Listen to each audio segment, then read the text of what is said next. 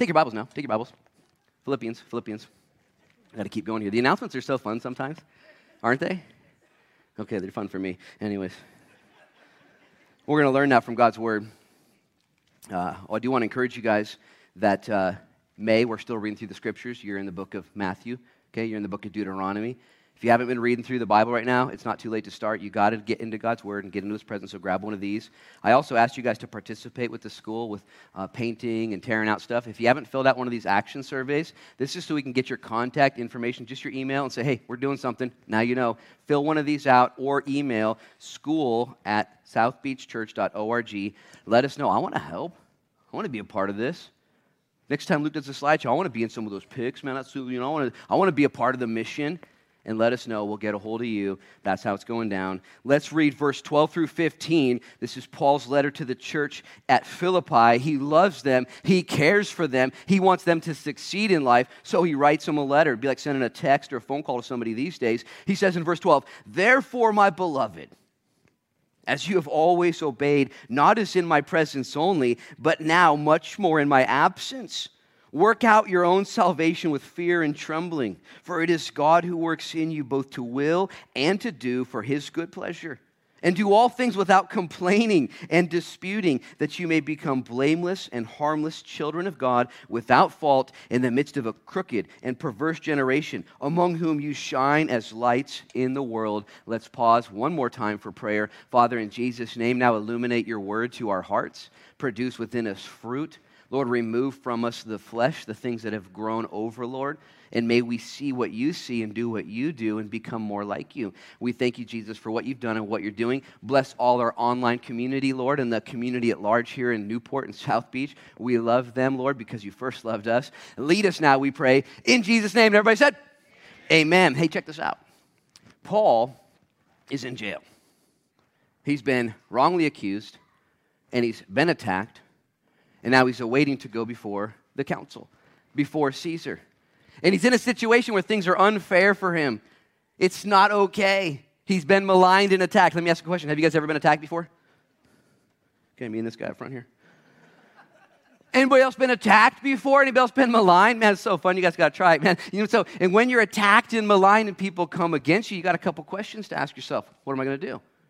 What am I going to do? How am I going to respond? Am I going to get all sad? Am I going to get all dour? I'm going to go take my ball and go home. I'm not going to play with these people anymore. Is that how I'm going to respond? Or maybe you're like me at times when somebody throws mud at you and it hits you square in the pants, and you try and scrape it off and throw it right back at them. You ever done that before? And when you take the mud off your pants and throw it right back at them, not only do you have mud all over your hands, mud all over your pants, but you probably missed your target. There's mud on somebody else, and you're in trouble now. My pastor taught me a saying. He says, when someone throws mud at you, don't touch it. Don't even touch it. Let it dry. Let it dry, because once it dries, you can just brush it off. No big deal. Won't even leave a mark. You won't get mud on your hands. You won't get in trouble. This is what King David did throughout his ministry. When King David was attacked and maligned, even at the very beginning of his ministry, some guys throwing rocks at him and yelling at him. And one of his right-hand commanders says, "You want me to go take care of this guy? You want me to cut his head off?" And David says, "No, it's all good. Let it go." When David was in his kingdom and his son Absalom came against him, began to attack him, one of his right-hand guys says, "You want me to take him?" I said, "No. I'm going to let God defend me. Let God be true and every man a liar." I don't know what God's doing. Let's just see what God... When Saul would attack King David and he had an opportunity to kill Saul, it was right there. His men said, "Kill him. This is it. This guy's your evil enemy." He said, I'm just going to let the Lord take care of it. For many reasons, David was a man after God's own heart. David had problems. David was a failure. He was a sinner. He was a work in progress, okay? Just like the 11 a.m. service. You guys know that? That's hilarious. And yet his heart was soft toward the Lord. I want to be like that. Don't you want to be like that? So here's Paul. He's in jail, and he's been wrongly accused. He's on trial for something he didn't do, and he says, "You know what I'm going to do? I'm going to write some letters." Who to? The government? The president? The people in charge? He said, "No, I'm going to write letters to my friends. I want to make sure that they're doing good. I want to make sure that they're cared for." See, the book of Philippians is primarily a pastoral encouragement letter. There's minor correction, exhortation, but it's primarily just encouragement to a church that was going through situations, would be persecuted. It wouldn't get easier for them. And so Paul writes to them this letter of encouragement. And let me help you guys to write down 3. Hopefully you're a note taker. There's some sermon notes there in your seat back. You can write these down. This is what Paul did when he was misunderstood and he was going through it. He did 3 things I want to do every time I get challenged. First thing I want to do is I want to trust the Lord. Just trust the Lord. When we get fired up, when we get anxious, when we get mad, when we get sad, when we get proud, when we get these things, it's indicative of the fact that you're not in that moment trusting the Lord. Your trust is placed elsewhere. You know what Paul said in Philippians 1:6 here? He said, being confident of this very thing, that he who began a good work in you will be faithful to complete it. Paul starts out this letter from jail. He's like, dude, I'm not even worried. If God's here, we good. He started it. He's going to finish it. Nothing can stop him. Paul, you're in jail. Paul, Caesar Nero's going to kill you. I don't care. God's going to finish what he began. He had confidence. And let me just ask you this question. Do you have that same confidence that what God began, he's going to be able to finish in your marriage, in your parenting? Don't raise your hands, but how many of you guys have raised kids, taught them some verses, loved on them as hard as you could, set them up for success? And now they just crash their lives. And they're like, whoa, no. Don't give up. Don't give up. Being confident of this very thing. God's not done yet. God's going to have his way. Keep praying. Keep smiling. Don't give up. Every single man and woman in the scriptures was given promises of God, leadership from God, and then was tested by God. Every single one. Moses, Joseph, Daniel, Nehemiah, Esther, Ruth. You go through the list. Every single one was chosen by God to lead the cause, and all of a sudden, boom, got smacked in the head. Arrested, maligned, mistreated, deserted. And these men and women like you had a choice to say, I wonder if God's going to be faithful. I'll tell you what, I'm just one man up on stage right now. But when I get tested, and when I come up against situations, and when I find myself doubting based on variables outside of my control, I have the same choice that you do, which is to trust in him. Because life will be a series of this question over and over and over and over again. Let's just pray that we finally respond to the next trial. God's going to work it out. God's going to work it out instead of getting freaked out. Number 1 that Paul did, he trusted in the Lord. Number 2, he poured into others. You want to redeem the time you're going through right now? Not just trust the Lord. How many of you guys trust the Lord? Well, I guess I'm going to trust the Lord. See what he does, you know. Paul trusted the Lord, and then he got to work, began to pray for and minister to the people right next to him. This will change your life because we can discern the problems. It's not hard. You don't need to be that smart, but you got to make a decision to not stay there. This is what Paul said in Philippians chapter 1, verses 22 and 23. We studied it about 6 months ago. It says, but if I live in the flesh, this will mean fruit from my labor. Yet what shall I choose? I cannot tell, for I am hard-pressed between the two, having a desire to depart and be with Christ, which is far better. Listen, nevertheless, to remain in the flesh is more needful for you. Stop right there, eyes up here. Paul says, I'm in trouble right now. I trust God. Paul says, I'd rather go home right now, but you know why I'm here? For you. While I'm here in the flesh, guess what's going to come from my life? Fruit. I'm going to do stuff. Paul, you're in jail. I already told you that, bro. You're going to die. Paul didn't care. His main desire was to go to Rome because if he could get the gospel to Rome, it could go to everywhere. All roads lead to Rome. All roads lead from Rome. And in his situation, do this for me, would you? Don't just look at your own stuff. I've said this before. You got suffering in your life? I don't want to pretend you don't. You do. I'm going to say it, though. You don't have Paul suffering. You got suffering. You might have a disease right now. You might have loss.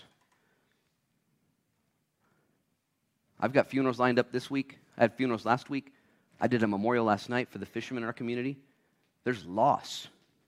There's difficulty. There's pain. I understand that.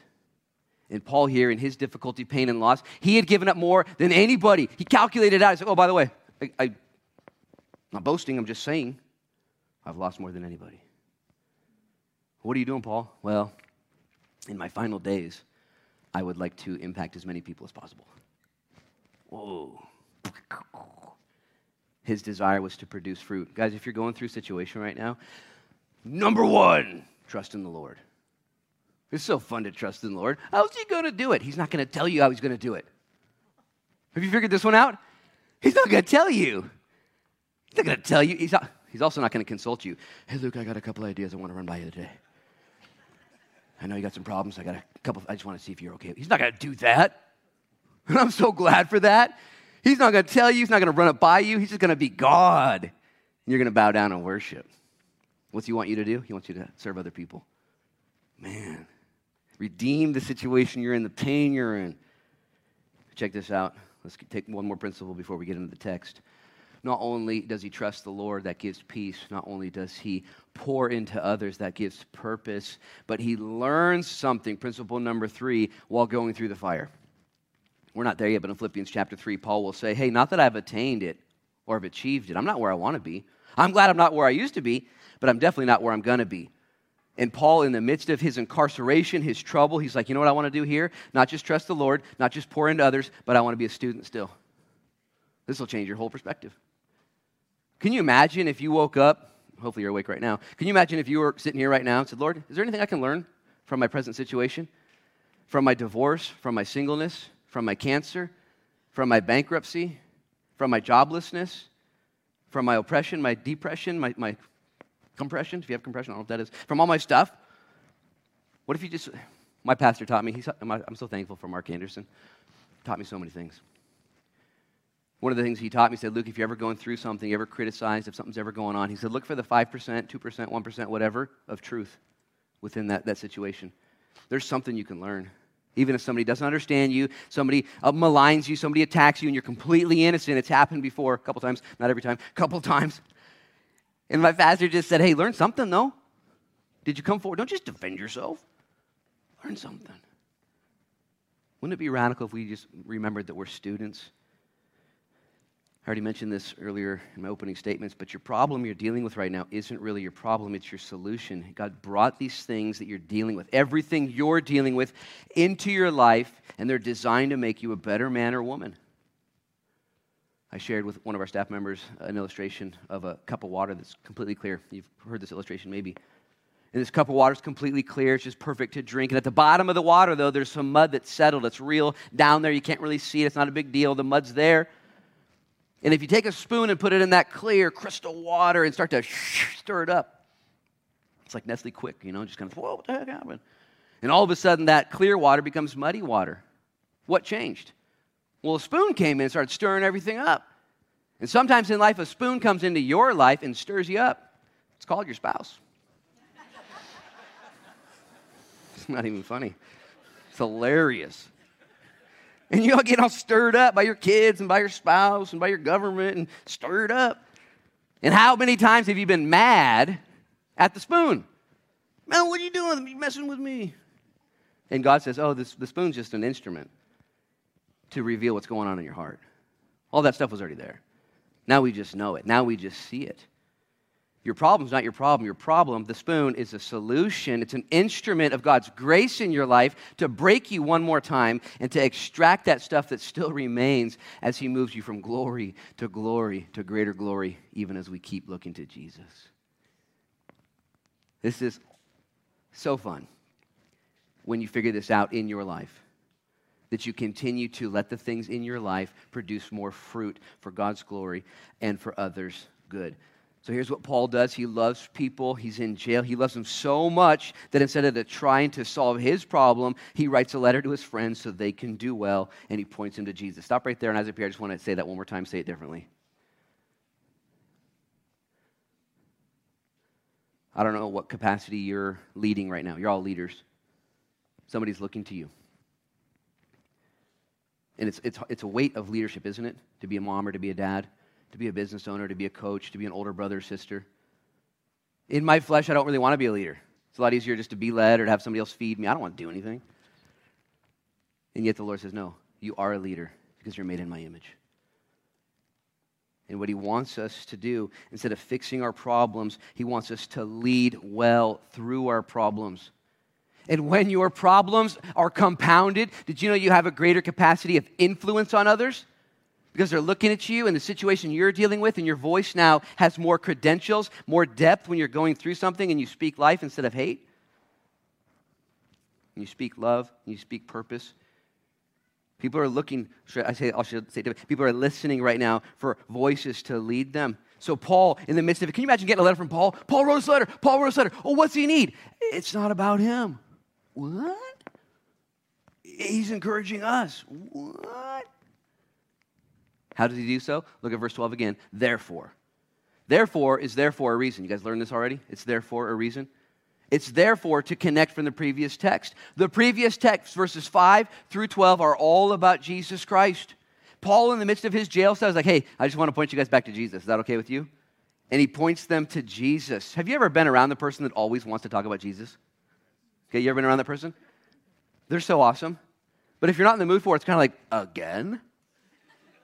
Wow, we're praying again? We're watching football. We're praying again? You know, what are we doing? You ever been around this person that always wants to talk about Jesus? Let me ask you a different question. You don't have to answer, but have you ever been the person that always wants to talk about Jesus? Let me ask you a different question. Do you want to be the person that always wants to talk about Jesus? I do.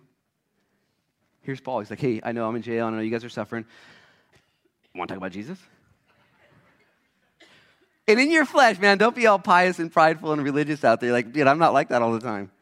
Sometimes I want to talk about the politics. Sometimes I want to talk about the weather. Sometimes I want to talk about that person or my neighbor. I want to talk about them. And Paul's like, let's talk about Jesus. Let's talk about Jesus. And I want to be just like Paul.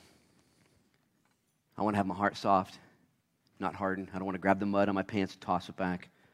So he says, therefore, he's talking about Jesus. Everything's about Jesus. And I would encourage you, if you want to talk about Jesus, spend more time in his word, spend more time with his people, spend more time connecting to his spirit. As a matter of fact, I think this is very important because some of you guys are going to come here, you're going to hear Pastor Luke talk about Jesus, you're going to see a sign on the back that says Jesus, you're going to go over there and buy a shirt, and a lot of them say Jesus, and it's all about Jesus, but you would be honest in your life to say, well, I don't know how they do that. Jesus isn't really that important to me all day long. He's my Savior. When I die, I'm going to be with him, but every single day is just not the most important thing to me. I remember listening to John Corson teach Bible studies back in the late 90s, early 2000s. And every time John Corson would teach a Bible study, and towards the end, no matter what portion of Scripture, Genesis to Revelation, no matter where he was at, he would bring us back to, guess what? Jesus and the gospel. And as a young, up-and-coming Bible teacher, I was like, this portion of Scripture is not even about Jesus. How's he doing that? How's he? And I wanted to be that guy. How can I make this about Jesus? How can we bring it back to Jesus? And can I encourage you, if that's not where you're at right now, just make it your life's goal. Spend more time in his word, more time with his people, more time connecting with his spirit. You won't do it perfectly. John doesn't either, nor will I. But we can do it progressively, where we pray, we conclude, we come back to Jesus. So here's Paul encouraging the church at Philippi. He's like, let's just spend some time talking about Jesus. Then he makes the application, and he talks about what Jesus did. Look at verse 12. Therefore, and it's all because of Jesus, therefore is that reason, my beloved, as you've always obeyed, not only in my presence, but now in my absence, work out your own salvation with fear and trembling. Let me just make two more comments about Jesus. Paul makes this great connection to Jesus for two main reasons. What Jesus did and who Jesus is has a lot of descriptions and implications. I'll give you two. Okay, number one, Jesus and everything he did was a gift to us, right? I'd say actually primarily, for God so loved the world that he gave his only begotten Son. Jesus Christ was a gift to this world like none other. Nothing can replicate that. Nothing can supersede that. Nothing can replace that. It's the greatest gift ever, okay? And once you understand that, that kind of puts everything else into perspective. Like, I got Jesus. Not only was it a gift to us, listen, it was an example for us. This is where the challenge comes. I'm leading you guys up to verse 12 before I slap you in the face. It's going to be awesome. Okay. In love. Jesus is a gift to you. Praise God. But he's an example for you. See, some people just receive the gift. Hey, Jesus, that was awesome. Appreciate you doing that. See ya. But Paul's like, no, I want you to then do what Jesus did. So I can save myself? No. So I can save others? No.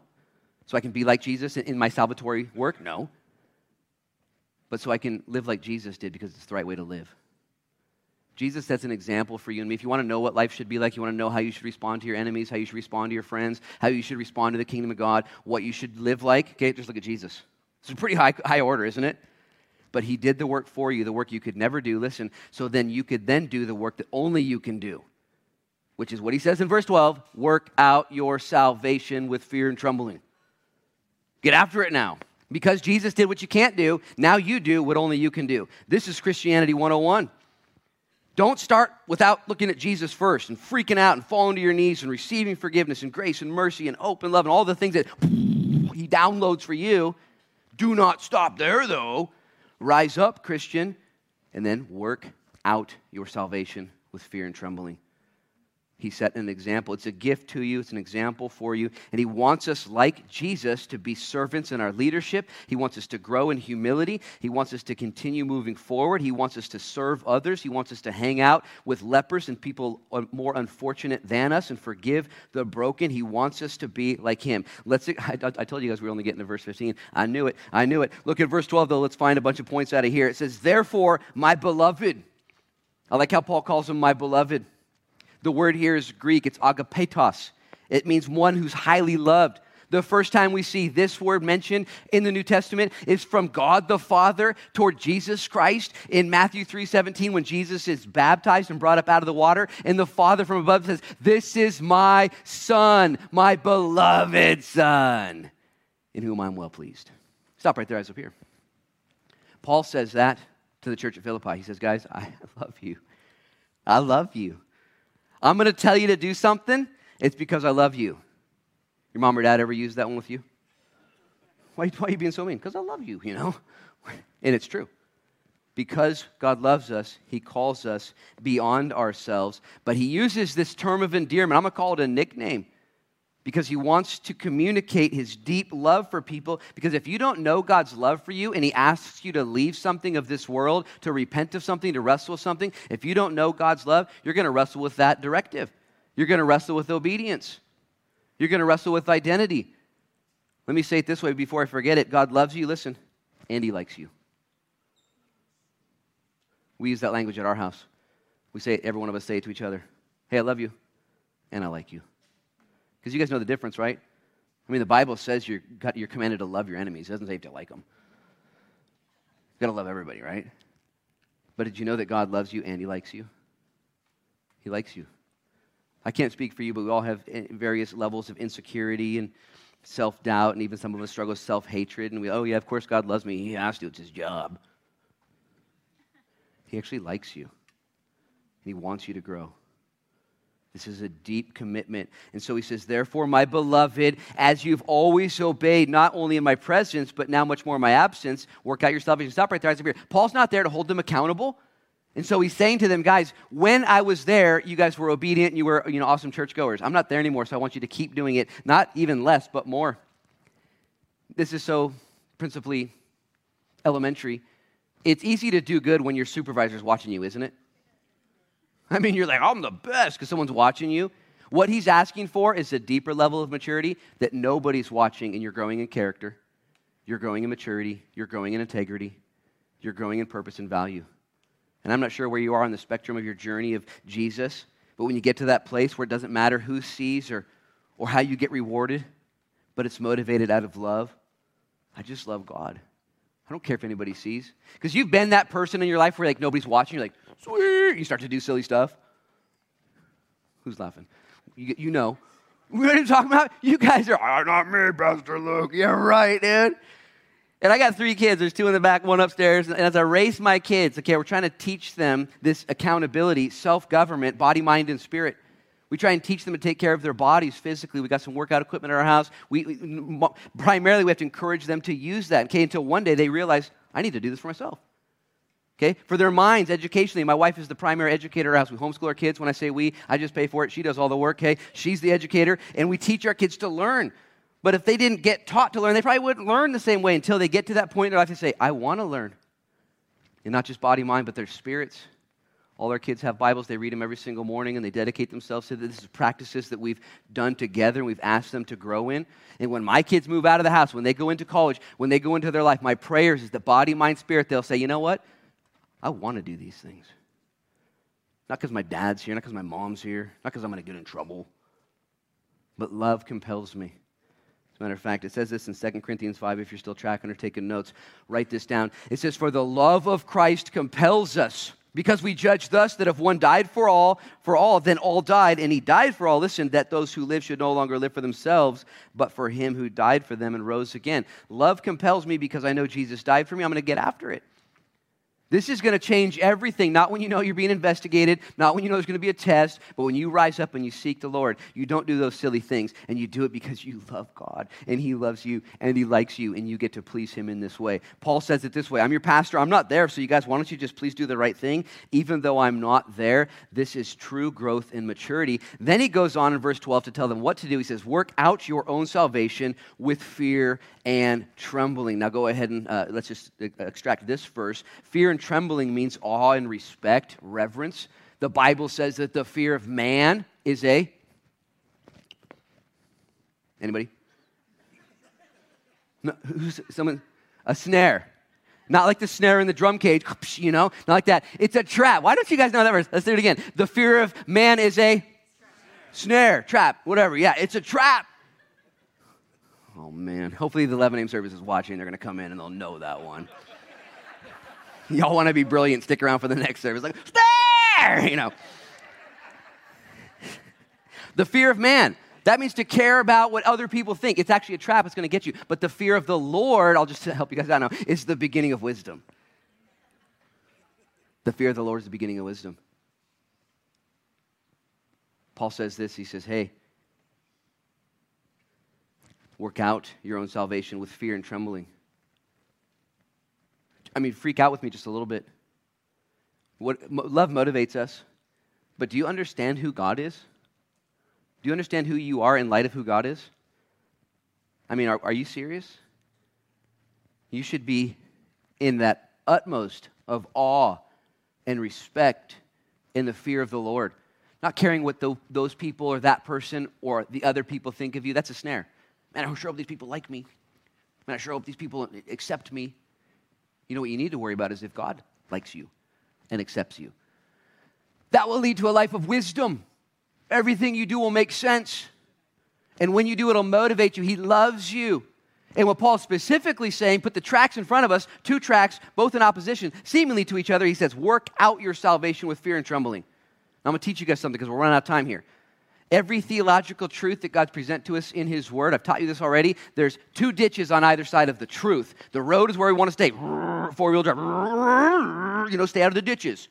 One ditch is the ditch of excess, where God gives the truth, and you're just going to abuse that truth. You're going to become a weirdo, and you're going to read that verse in 5 different languages, and you're going to be mad. Then there's the other ditch where you're going to read the verse and say, well, that's good for some other people, but not me, and you're going to neglect that verse. This verse right here is one that people neglect or abuse. And it says, work out your salvation with fear and trembling. Those who abuse it say they say you actually are going to have to work to be saved. How many of you guys have a translation that says you have to work to be saved? Wait. Nobody. Because it says work out your salvation, not work for your salvation. Let's just make sure we understand that. You can't work for your salvation. You can't do anything to save yourself. Can you imagine if you were drowning in the ocean or in a pool? Oh, I'm drowning. And the lifeguard shows up to save you like, all right, lifeguard, what's the plan? What's my part in the whole deal? It's like, you be quiet and shut up, dude. Let's go. They rescue you. You got nothing to offer. You can't save yourself. There are people out there who think you can. They're legalists. They're ones that put pressure on themselves and others. And it's the ditch of excess. There's another ditch, though. I think most of Christian churches in that ditch over here, and it's the ditch of neglect, where God says, hey, work out your salvation now with fear and trembling. Well, I'm saved, aren't I? Yeah, absolutely saved. By grace and not of works, lest anyone should boast. It's a gift of God. He's given it to you, Ephesians chapter 2, verses 8 and 9. What's verse 10 say, though, Pastor Luke? Pastor Luke says, and you were saved for good works, which he preordained for you to walk in. He wants you to get after it. And you're saved not by your efforts, but you're saved in order to then work out your salvation. And there are so many people in the Christian church that are so grateful you're saved. Are you guys grateful you're saved? Anybody here grateful you're saved? I'm so grateful I'm saved. Woo! Fired up. And you're just plopped down on your blessed assurance. Woo! Just waiting for the rapture. Woo! Just waiting for something to happen. Woo! Waiting for somebody else to do something. Woo! And the Lord says, get up. Advance. Don't retreat. Take the ground. Press in. Grow in maturity. Grow in integrity. Grow in character. Grow in love. Grow in the service. Work out your salvation with fear and trembling. I've got some stories. I've got some things, illustrations years and years ago. I was with a group of people. And I remember one particular person said, you know what? I believe that Jesus Christ died for all my sins, past, present, and future. And so what I'm going to do is cash that check and live the life I want to live and spend every bit of that grace on silliness, foolishness, and rebellion. Now, I was living a life apart from God at that point in my life, but I knew it was the wrong thing. And this person said, I'm saved by grace, not of works. Woo! Free ride. You in the ditch. And so many Christians today, listen, I'm not trying to be mean to you. I told you I was going to punch you in the face. This is because I love you. Paul says, hey, in my absence, I'm not there. Can you guys get after it a little bit? Can you work out your salvation with fear and trembling? This is an exhortation because he knows that the trajectory of life is to take the pathway of least resistance. I'm not really going to press in. I'm not really going to go further. I'm not going to carve out time for the Lord. I'm not going to do these things unless somebody asks me to, exhorts me to, challenges me to, invites me to. And Paul says you guys have to work out your salvation. I want to underscore again this other ditch. He didn't say you have to work for it. If you're saved by grace and grace alone. But now God has given to you a gold mine. Can you imagine if you were gifted a gold mine? Here's a gold mine. Here's the rights. Sign right here. It's yours. Woohoo! How much gold do you have? None. Why not? Well, it's in the mine. You got to go get it. Well, I was kind of hoping it would just jump out of the mine. Just jump out. Oh, dude. How much gold do you want? I don't know. A little bit. It's your choice. How much are you going to press into the things of God? I'm not trying to be legalistic. I'm trying to get on the road. Soon this life will pass, and only things done for Christ will last. And it's in within each of us, not to naturally do more, but to do less. Guys, the things that I believe God would have you to work on aren't necessarily, at least not for all of us, external things, but they're character things. For His glory, for others' good. That He would have us to grow in character and humility and in compassion and in serving and in loving. Not being lazy, not being passive, not being unengaged. Notice what he says in verse 12. We're going to get to verse 13, 14, and 15 quickly, I promise. He says, therefore, my beloved, as you've always obeyed, not as in my presence only, but now much more in my absence, work out. Whose salvation? Your own. Don't work out my salvation. Leave me alone, right? Right? Work out your salvation. Jesus said it's very tempting to pick on the brother in his speck in his eye when you have a log in your own eye. He did give us some optimism. He said, if you deal with the log in your own eye, maybe then you can help your brother. Work out your own salvation. It's so easy to look at other people. By and large, what a waste of time. Okay, work on your own salvation. And if you spend as much time worrying about what others think about you as you spent working on yourself, you wouldn't have to worry about what people think about you. Which, by the way, people aren't thinking about you. Did you know everyone else is thinking about what you're thinking about, what they're thinking about? And you're thinking about what are they thinking about? They're thinking about what you're thinking about. And nobody's thinking about you, and you're thinking about what they're thinking about you, but they're thinking about what you're thinking about them. Something to think about. Right? Wow. I think I actually said that right. I think that came out right. Guys, let's tie this up even tighter. Verse 13. For it is God who works in you both to will and to do for His good pleasure. What? This is so cool. Paul says, hey guys, get after it. Stay on the road. Work it out. Oh, by the way, it's God who works in you to will and to do for His good pleasure. What? This is kind of the opposite of what he just said. Get after it. Work it out. Oh, by the way, it's actually God working in you to will and to do. God saved you. It wasn't you. He wants you to get after it. Oh, by the way, when you get after it, it's because He's getting after it in you. It's all God. He does it all. And within this, Paul brings up two contrasting theologies I'll briefly point to. One is Arminianism, one is Calvinism. Arminianism basically teaches that it's all up to you and there's nothing much God can do. He's just kind of watching. He's a bystander. He's freaking out. He doesn't really have any impact on you. Not true. Too far in the ditch. Wrong. Then there's Calvinism that basically essentially teaches that it's all up to you or it's all up to God and that God's going to do everything and you really have no choice over it. There's grace that's irresistible and you're going to have everything done for you because God won't fail in your life in that way with or without your participation. I think that's too far. But what we see here is in the middle, God says, hey, I want you to work it out. By the way, I'm going to work it in. It's kind of like two pedals on a bike. You ever ridden a bike with one pedal? Have you? It doesn't work. You're like, you know. I did it one time. My pedal fell off. It's like, okay, you're not riding a bike anymore. You're doing something else. You got to work it out. God's going to work it in. I got to work it out. God's going to work it in. I got to work it out. Which one is it? It's both. It's both. There are people who try and figure this out. Well, which one is it? The answer is yes. Okay? Is God going to do it for me? Yeah, that's good news. You mean, do I have to do it myself? Yeah, absolutely. And when we get to heaven, he'll explain it all. Right now, though, he tells us, get after it. I want you to see in verse 13 something very near and dear to my heart. Oh my gosh, we're almost out of time. Don't look at the clock. It says, for it's God who works in you both to will and to do for his good pleasure. A couple things. Number one, God will change your will. This is great news for you. Hey, if you're struggling with something right now, you got an issue, sin, character flaw, something that's just plaguing you, as you continue to seek the Lord and work out your salvation, he will change your will. There'll be a point in your life where you won't want to go there. You won't want to do that thing. You won't want to look at that stuff anymore. You won't want to say those things. Your will change. And if you've been walking with the Lord for 5 years, 10 years, 20 years, or 30 years, you've seen him change your desires. It's one of the most glorious experiences you'll ever have. When you wake up, you're like, I don't want to do that anymore. I used to live for that. I used to be the king of that. I used to be the leader of that. And the Lord has changed your will. It's him who works in you both to will and to do. It's him who gives you the power to overcome for his good pleasure. He loves you and he likes you. Verse 14, he says, do all things without complaining and disputing. Stop right there, eyes over here. What's he talking about? We're going to start here next week. Paul's talking about big ideas, salvation and working and getting after it. He says, oh, by the way, quit complaining about everything. The very first application or illustration that Paul gives to us, he says, stop grumbling, stop disputing, stop complaining. He goes on in the next verse, verse 15, that you may become blameless and harmless children of God without fault in the midst of a crooked and perverse generation among whom you shine as lights in the world. There's so much here. We're going to have to pick it up next week, but I want you to chew on this as you go out into the world this day and in this week and in this month and in this life, and you're changed from here on out moving forward. Look at Jesus. His example, oh my gosh, thank you, Jesus. Thank you, Jesus. His gift, it's for you. Therefore, work out your salvation now with fear and trembling. Okay, get after it. There's going to be some work. Specifically what, Paul? Quit being a grumbler.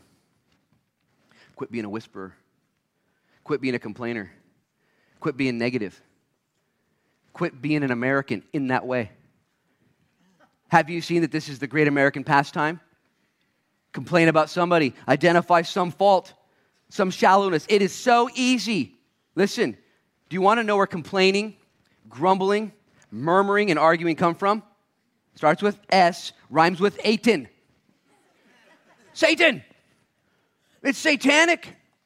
To be a grumbler, a whisperer, a backbiter, a complainer, a murmurer, satanic. Genesis 3. The very first murmuring, the very first disputing, the very first complaining, the very first arguing is from Satan himself to Eve about God and what he has set up. And I just say that. I'm going to say it again next week. Don't skip church or I'm going to complain about it. Guys, this is crazy. This is some pretty heavy stuff. Work out your salvation. This is a big deal. Primarily what, Paul? Quit complaining. Yeah, but did you see? Yeah, of course I'm in jail, bro. I think I know. And guess what complaining gets you? Nothing. What did Paul do? He trusted in God. He poured into others, and he decided to learn something. Did that change his circumstances? His head's going to be cut off his head. Head cut off his head. His head's cut off his body. He's going to die. It didn't change his circumstances. We're so entitled that I'm going to call somebody. Somebody's going to hear about this. About this stuff. Tell somebody about something. Somebody better hear this stuff.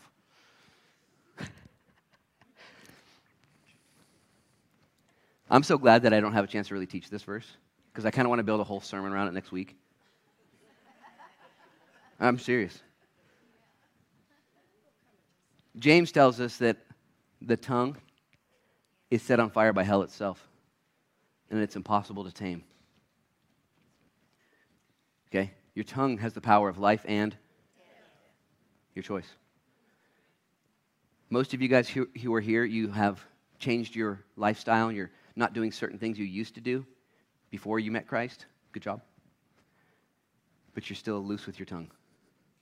Spewing. Just normal stuff. This is normal. It's so easy. Someone complains, yeah. And Paul says right here, do you want to be a light in a crooked and dark world? Don't be like the world. Somebody complains about the government. Yeah, could be worse. There's a lot of other countries out there that don't even have a government. Ugh. Gas prices are so high. Yeah, I know, it's crazy. Could be worse. Did you notice that the people pumping gas are wearing rain gear 700 days out of the year? To pump your gas for you. Isn't that crazy? Such a blessing. I pull up, I give them a card, here, put some gas, and they put gas in my car. So grateful. Yeah, but it's so expensive. I'm so grateful. It's your choice. Complain about the government, complain about this and that. I can't speak for you, but I have more blessings in my life that if I start to complain about anything, okay, I have become offensive to my Savior. I have nothing to complain about. Not a thing. Turn your complaints into supplications, into prayers. Cast your burdens on the Lord. This is so radical. Would you chew on this with me all week long? I would expect Paul in verse 14 to put something radical in there, talking about working out your salvation with fear and trembling. Well, Paul's going to give us a big one. What's the biggest thing we need to work on? Stop being satanic. Oh, thanks, Paul.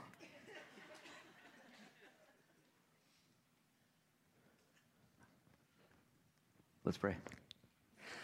Lord, in Jesus' name, I ask that you would give us a burden to be the most spiritual people we can be this week in Jesus' name, beginning with our tongues, so that we would be a light in this dark world. Lord, I pray in Jesus' name, maybe you would join me. I'm going to let you receive this if you want it. Lord, I pray in Jesus' name you would convict us deeply when we're using our tongue foolishly, when we're cutting people down, when we're being silly, when we're not speaking life but speaking death. In Jesus' name, would you convict us? And would you make us men and women, Lord, of life? Lord, there's something very perverse in our nature, very perverse in our culture that says it's fun to make fun of people, it's fun to complain, it's fun to be negative. Let's just keep doing it. Jesus wouldn't. Paul wouldn't. And so I just repent. Maybe you're with me. I'm going to close my eyes now because I don't want to see. Maybe you're with me and you would need to repent of really not caring about your tongue. You don't do drugs. You don't look at porn. You don't get violent. You're not getting drunk. You're not doing all these things that are obviously against God's will, but you're loose with your tongue. You're not a light in a dark world.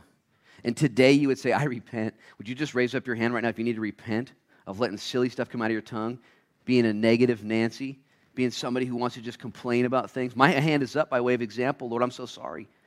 Lord, I give myself so much excuses in the way I lead my family and talk to my wife and talk to my kids and talk to my staff and talk to my friends. I repent, and I pray in Jesus' name. I'm raising up my other hand now, Lord, that you would convict me with your Holy Spirit. If you want the conviction of the Holy Spirit this week and the help from God to do these things, raise up your other hand. Just say, yeah, Lord, I surrender to you.